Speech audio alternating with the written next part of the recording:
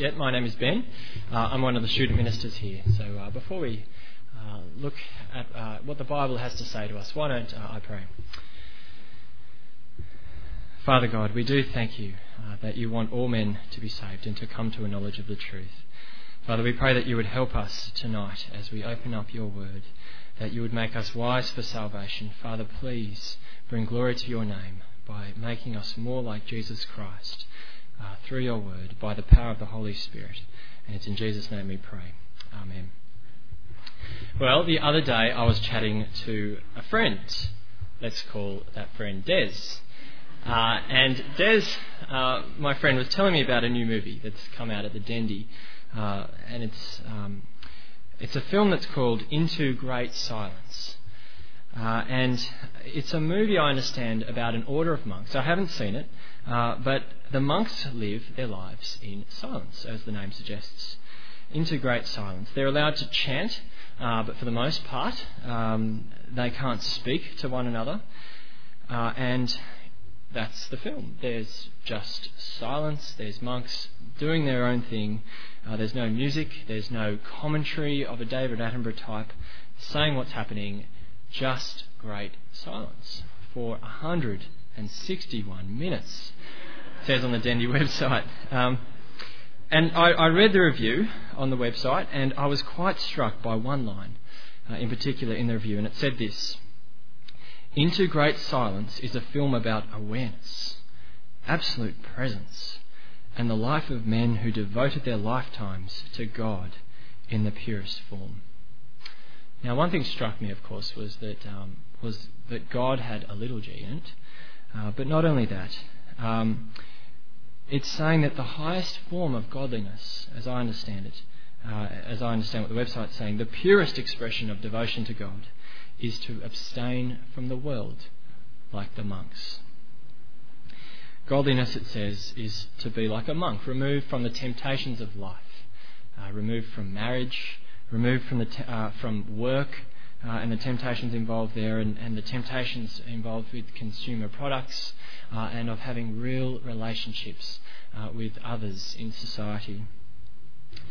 And I wanted to ask us, is that what it means to be godly? Are these the kind of things, are these rather the kind of people we should be following when it comes to living a godly life? Well, tonight's passage is, of course, about godliness. And what we'll see in just a moment is that godliness is not mainly about saying no to things. Godliness is essentially about knowing Jesus and following him. So we'll be looking at what godliness is and what it isn't. But before we do, let me just say up front that I think the main focus of our passage is on godliness in church leadership, for our church leaders to be training in godliness.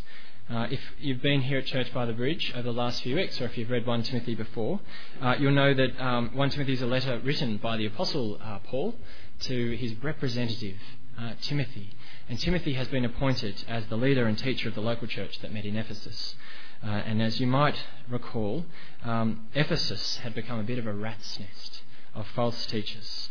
So Paul is urging Timothy to command those false teachers not to teach certain doctrines. He's urging him to oppose those false teachers, to appoint good teachers, and for he himself to be a good and faithful leader of the church.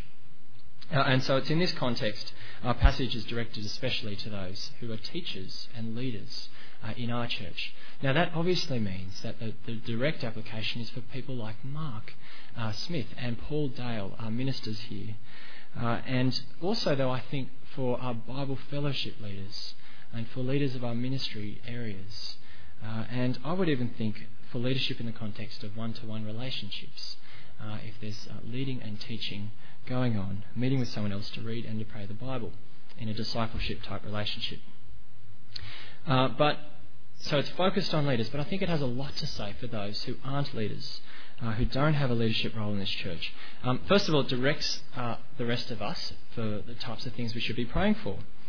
But more than that, this passage calls our leaders to imitate Christ. And likewise, we should be imitating them as they imitate Christ.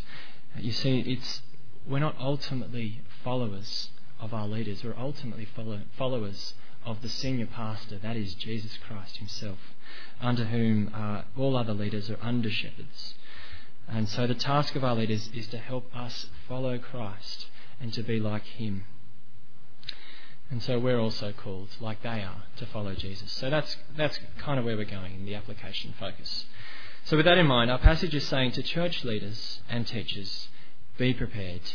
You might remember that if you've ever done Boy Scouts. That's kind of their motto. Be prepared.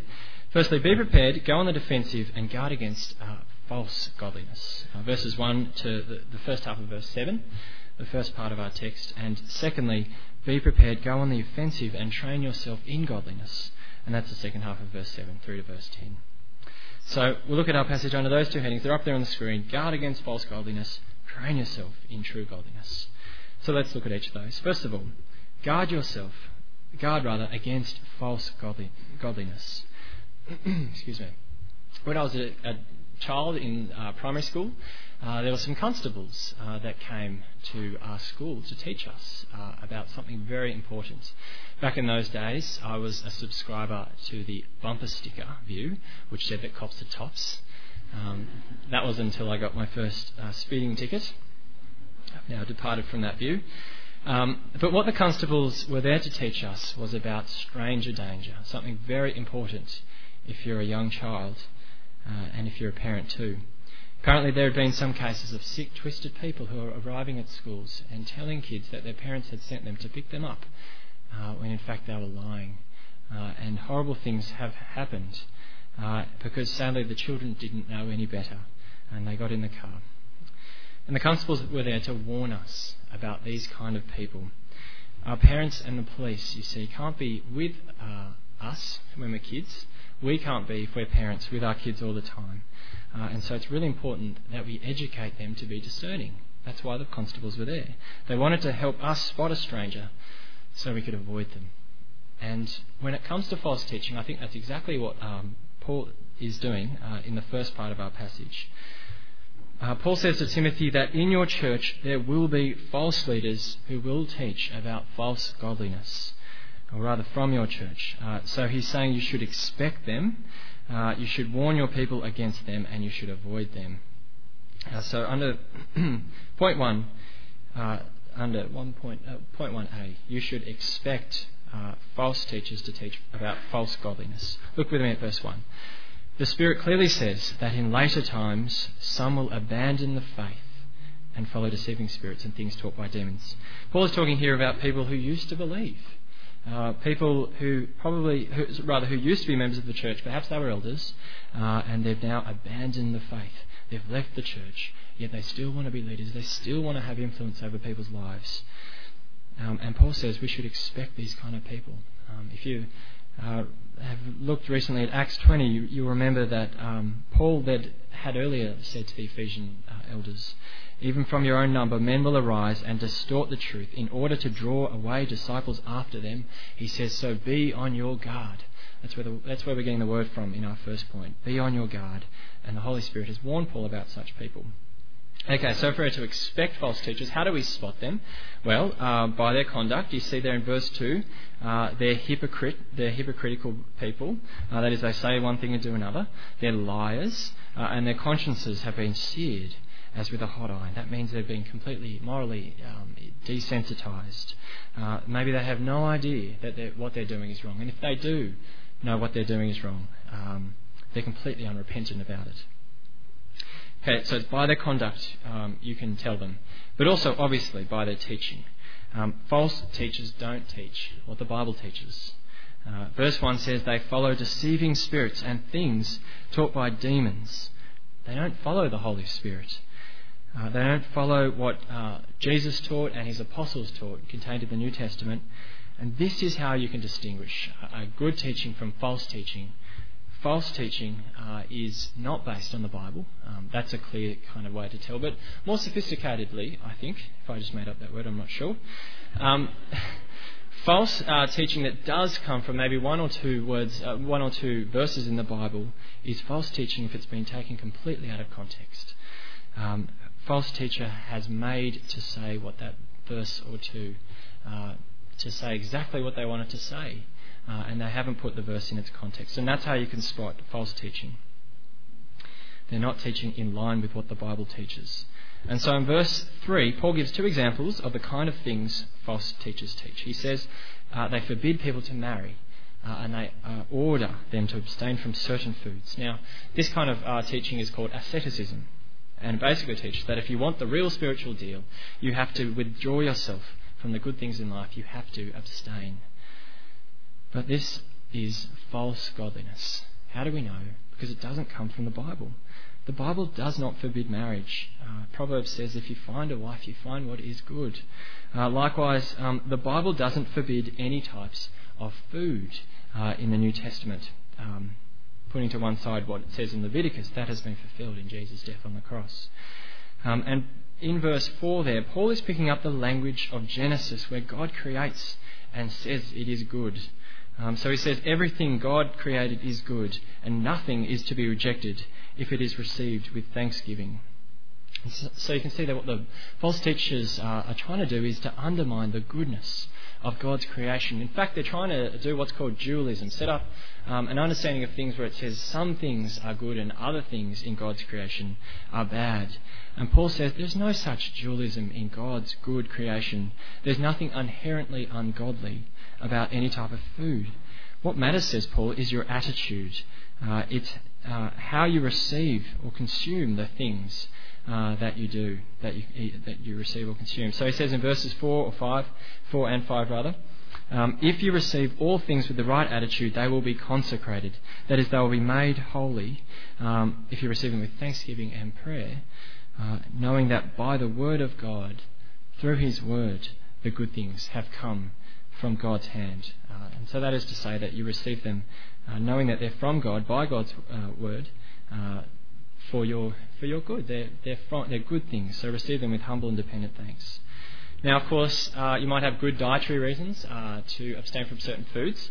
Out of love, you might abstain from eating meat around a vegetarian or something like that. But don't think for a moment, says Paul, this is his point. It's not saying abstain from certain foods if you've got good reasons, but don't think for a moment that abstaining from marriage or abstaining from certain types of foods will bring you any closer to God by themselves. That's false godliness, and it undermines God's grace. It's dangerous teaching, and it makes a mockery of Jesus' sacrifice on the cross. So it's not what you don't do that makes you right with God. It's what Jesus Christ has done that makes you right with God. That's God's grace, not rules, not regulations. So I want to say to us, beware of any Christ plus teaching that seeks to add to what Jesus Christ has done on the cross. Paul says, expect false godliness. And secondly, under point 1, Paul says to leaders and teachers in the church, verse 6, point out these things to the brothers. If you do, you will be a good minister of Christ Jesus. So, to the leaders and teachers at Church by the Bridge, warn people under your care against false godliness. Pass on the truths of the faith that you have heard from this pulpit, from your meditation on the Word of God in your own quiet times, and from the things you've been hearing and teaching yourself in Bible study. Pass them on, the good teaching that you have followed, to those under your care. Warn your people against false godliness, Christ plus teaching. Like the constables who came to my school, I want to urge you, if you're a leader in the church, to help the people under your care to be discerning of false teachers and false godliness. So just under point C of point 1, avoid getting entangled in godless teaching. Verse 7, Paul says, have nothing to do with godless myths and old wives' tales, which are godless, worthless, and a waste of time. Well, what this means for us is that leaders in the church don't get bogged down in worthless disputes that have nothing to do with growing in love for Jesus. And likewise, if you're not a leader, please don't type your leaders asking them questions about things that have nothing to do in growing in love for Jesus. There might be books or websites that just go on and on about things that have nothing to do with growing in love for Jesus. godless myths, old wives' tales. Our leaders are simply too busy. They're too busy to be going into all those sorts of things. They're too busy reading their Bibles and seeking to know how best to help you to grow in your love for Jesus. So that's the first part of the passage. It says, especially to the leaders and teachers, false leaders will come teaching about false godliness. Expect it. Warn your people against it and avoid it. So that's point number one. Point number two, again, directed especially to the leaders and the teachers. Train yourself in godliness. Look at me, verse 7 again. Paul says, have nothing to do with godless myths and old wives' tales. Rather, don't spend your time doing that. Rather, train yourself to be godly. Now, so far we've been talking about godliness. We haven't quite explored exactly what it means. But here's a very simple definition. Godliness just means being like God. More specifically, it means being like Jesus in our heads, in our hearts, and in our obedience to what he teaches us to do.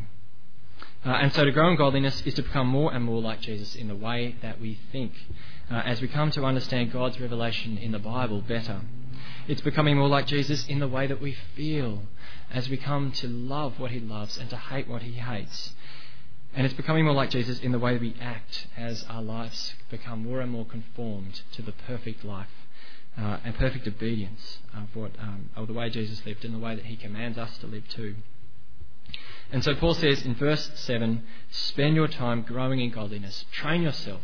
The word he uses actually is the verb form of the word gymnasium. And so back in the ancient world, if you wanted to work out, go pump some iron as it were, you'd head down to the local gymnasium. Which were pretty much everywhere in the Greco-Roman world. Of course, the modern-day equivalent is, fitness first or something like that. So if you like, Paul is saying, verse 7, fitness first yourself in godliness or for godliness.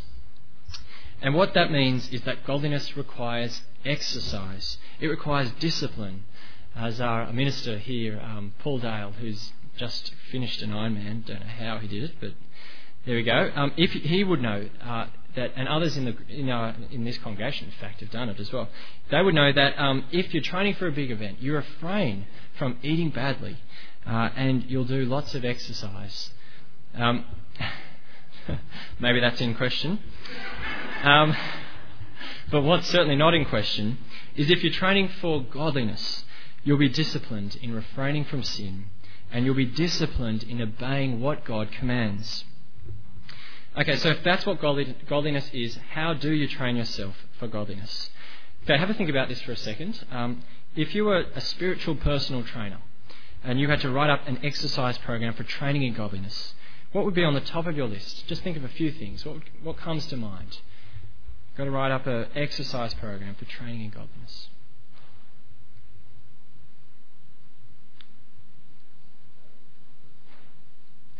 Yep. Okay, about enough time for everyone to think about it? Okay, good. No one responded. Okay, did you come up with read your Bible more? We had to step out of your comfort zone. Did we have pray more? Did we have go to church and Bible study more regularly? Did you have go to prayer meeting?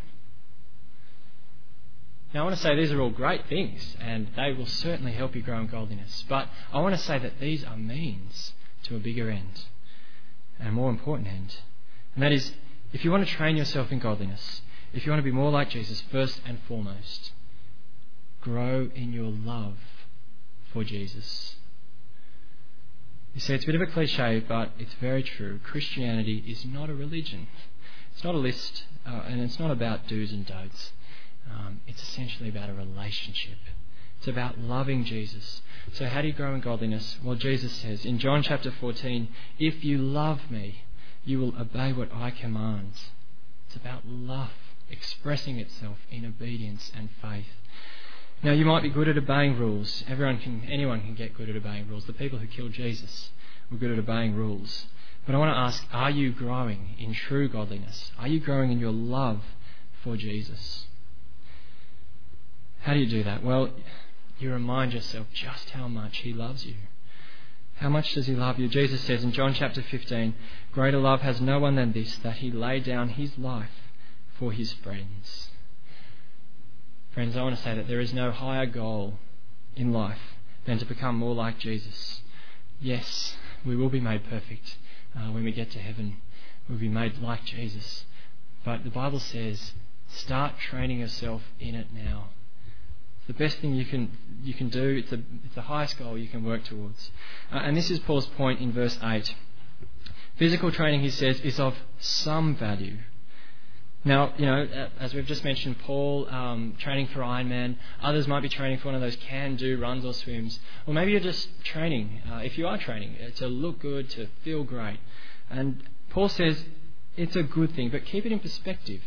Physical training only has value, it only holds promise, as it were, for this life. But godliness, he says in the second part of verse 8, godliness has value for all things, holding promise for both the present life and the life to come. So what lasts in this life, what has value, is your likeness to Jesus, your growth in godliness. C.S. Lewis speaks about the promise of godliness for the present life. He says this, aim for heaven and you get earth thrown in. Aim for earth and you get neither. Aim for godliness and you will get joy. Aim for joy apart from godliness and you'll get neither. See, if you set your goals only on the things in this life, you're going to be bitterly disappointed at the end of the day. But if you set your goals in this life on heavenly things, if you seek first His kingdom, Jesus' kingdom, God's kingdom, and His righteousness, you will be satisfied. You will be blessed. The more you grow in your love for Jesus, the more you know how much He loves you, the more you will delight in the present life, even in the tough times. So in addition, godliness holds promise for the life to come. J.C. Ryle basically says in his book Holiness, to paraphrase, that being in heaven is like being a fish out of water. It's a big paraphrase, I should add. But that's what he says. You're completely out of place. Who are you going to speak to? Everyone there is all about God. They love God. They want to be like God. If you don't love godliness now, what do you think you're going to be doing in heaven? So, as J.C. Ryle says, the more you grow... J.C. Ryle is an old author. He's a Christian guy, a very godly man. The more you grow in godliness and Christ-likeness, the more you're preparing yourself for heaven. So godliness holds promise for both the present life and the life to come. And this applies evidently for everyone. Godliness will give you joy in this life and prepare you for heaven. But let's remember Paul's primary concern in the letter. It's that leaders and teachers train themselves in godliness. See, being godly, in particular being godly if you're a leader, is part of God's plan and purposes for this world. In particular, growing in godliness, training yourself for godliness for the sake of salvation, of the salvation of those under the care of leaders. So look with me at verse 9. Paul says, this is a trustworthy saying that deserves full acceptance. He's most likely referring back to what he's just said in verse 8. Godliness has value for all things, holding promise for both the present life and the life to come. And he says there in verse 10, in the brackets there, and for this, for seeing people grow in godliness, we labour and strive. Paul Dale, our minister, and Mark Smith, our assistant minister here, that's why they work. I can assure you they don't do it for the hours or for the money, both of which certainly no reason to go into full-time ministry, but this is the reason to go into full-time ministry, seeing people grow in their love for Jesus and growing in godliness. It's for this that they labour and strive. Well, and verse 10 goes on to really spell that out. The word that there is perhaps better translated because this is a trustworthy saying that deserves full acceptance, because we have put our hope in the living God. The hope of our ministers here for us is not in us following rules and abstaining from certain things. Their hope for themselves and for us is in the living God, in Jesus, who died and was raised and reigns and lives now. So verse 10, our leaders know that God is the Saviour of all men. That is, from a human perspective, Jesus' death on the cross is sufficient to save all people and to bring them into a relationship with Him. And God is especially the Saviour of those who believe. And that is, from our perspective, God's salvation has been made effective. It has been made manifest in the lives of those who believe. They have been brought into a relationship with God. And that relationship shows itself in the lives of people who have been saved. Now that's exactly what it means to be saved, doesn't it? Salvation isn't just about the pie in the sky when you die. It's about a relationship with Jesus in the here and now. It's about a transfer from being an enemy of God to being a friend, indeed a child of God. And I want to say that this is what takes us to the heart of 1 Timothy. What we've seen over the last few weeks is that God's heartbeat is that God wants all people to be saved, to be brought into a relationship with Him through coming to a knowledge of the truth. That's chapter 2, verse 4, if you're interested to know. And that truth is Jesus Christ gave Himself as a ransom, chapter 2, verse 6, to bring us to God. And this truth is to be discovered and explored, chapter 3, verse 15, in the church. The church is the pillar and the foundation of the truth. It's through the church that people hear the truth and they come to a relationship with Jesus and are saved through the church, primarily. So friends, you see why it's so important that our leaders train themselves in godliness. It's part of God's plan and purposes that people come to be saved through the church, and it's so important that our leaders themselves are godly. You see, because godliness is not only taught, it's caught. I want to say that as a testimony from my own life, one of the moments of greatest growth in godliness has been meeting up with Paul Dale, in fact. So it's not just from the pulpit, but meeting up one-to-one with a godly Christian person through whom godliness is caught.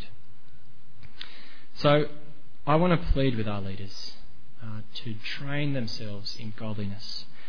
Be disciplined. For our sakes, please grow in godliness. That's what I want to plead with our leaders for, and as well as guard us against false godliness. And for everyone else, please pray for your leaders that they would do that, guard against false godliness, train themselves in true godliness. And you see, as our leaders grow in godliness, the more we too will grow in godliness. As their characters adorn God's characters, so too will we be attracted to godliness and seek to live our lives like Jesus Christ, to be godly, which holds promise both in this life and the life to come. Let's pray. Father, thank you so much for just reminding us again that your plans and purposes for this world, you want all men to be saved and to come to a knowledge of the truth. As this happens, Father, through the church, we just do pray that you will be working by your Holy Spirit to be raising up men and women who are godly leaders in our church. We pray in particular for Paul Dale, for Mark Smith, for all the BFG leaders, for those involved in all leadership positions. Father, please help them to guard against false godliness. And Father, we pray too that they would train themselves in godliness. Help us to love Jesus more, that we too might love what he loves and hate what he hates. Help us to be like him in mind, in our hearts, and in our actions, that we might bring glory to your name and joy to ourselves. And we pray this in Jesus' name. Amen.